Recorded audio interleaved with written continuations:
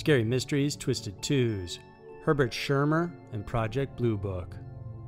Tales of hauntings, murder, and scary mysteries. Every week, Twisted Twos dives into a pair of unique stories that are worthy of a more in-depth look. For this week, we focus on the story of a man and his unusual encounter with a UFO, as well as the infamous top-secret government organization dubbed as Project Blue Book. Get ready for Scary Mysteries Twisted Twos. Number 1. Herbert Schirmer. At 22 years old, policeman Herbert Schirmer from Ashland, Nebraska, experienced one of the most bizarre encounters of his life. The young officer was on patrol on December 3, 1976. While driving his car, he saw what looked to be a large truck with red lights flashing on the top of it. He just finished checking things off on Highway 6 and was now on the intersection of Highway 6 and 63 when he spotted the lights.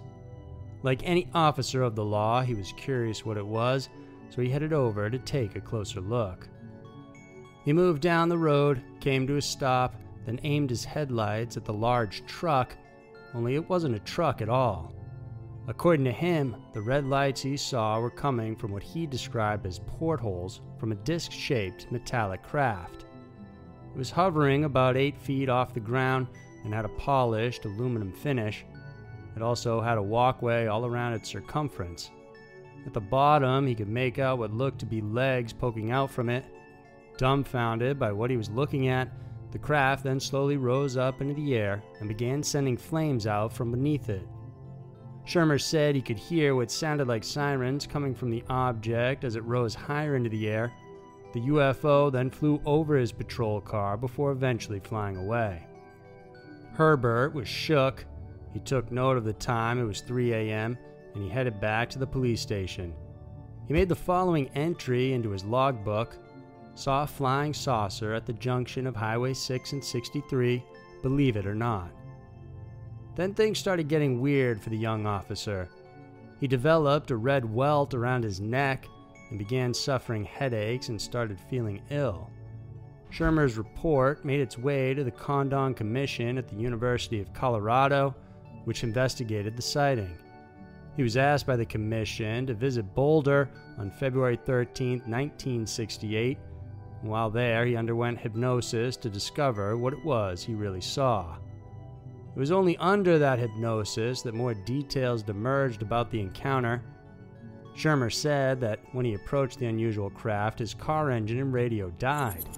There was a white object that came out of it and spoke to him telepathically, stopping him from pulling out his weapon, which he wanted to do at that moment.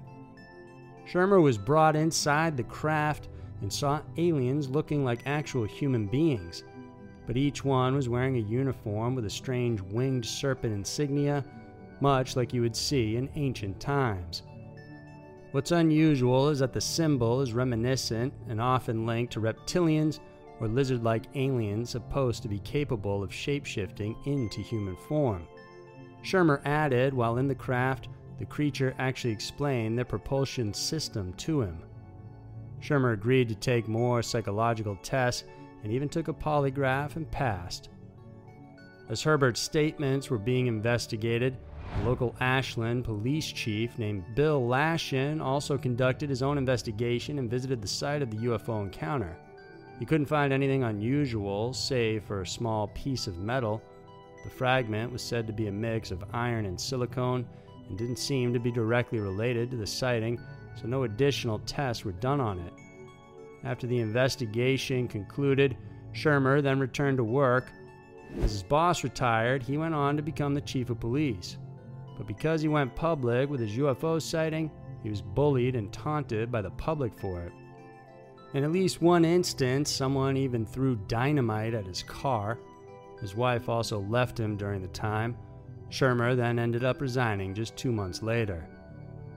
Trying to figure out what happened and seeking relief from his problems, he went on to undergo more aggressive hypnosis sessions in June of 1968. More details from those sessions were collected, and a majority were compiled into 2 books by Eric Norman. Schirmer's experience is a well-documented case of encountering a UFO But today, no one knows for sure what he actually saw. Number 2. Project Blue Book. The infamous Project Blue Book had 2 goals. The first was to figure out if UFOs were a threat to national security, and the second, to scientifically analyze any UFO-related data when they got a hold of it. It was first formed in 1952. It was the successor to previous government programs, SIGN in 1947 and Grudge in 1949. These 2 programs also studied UFOs, but to a lesser extent than Project Blue Book. It was June 24, 1947, when businessman and pilot Kenneth Arnold was flying a small plane from Cohoes to Yakima, Washington. During the flight, he made a brief detour after finding out there was a reward for the discovery of a downed transport plane close to Mount Rainier. Once there, he tried searching for the plane for a bit, but with no luck, he decided to give up.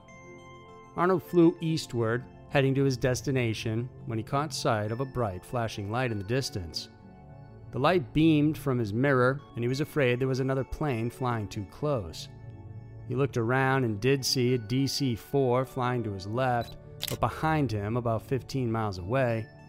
Then just seconds after seeing the initial light, Arnold saw a series of bright flashes to his left, north of Mount Rainier. It was about 20 to 25 miles away.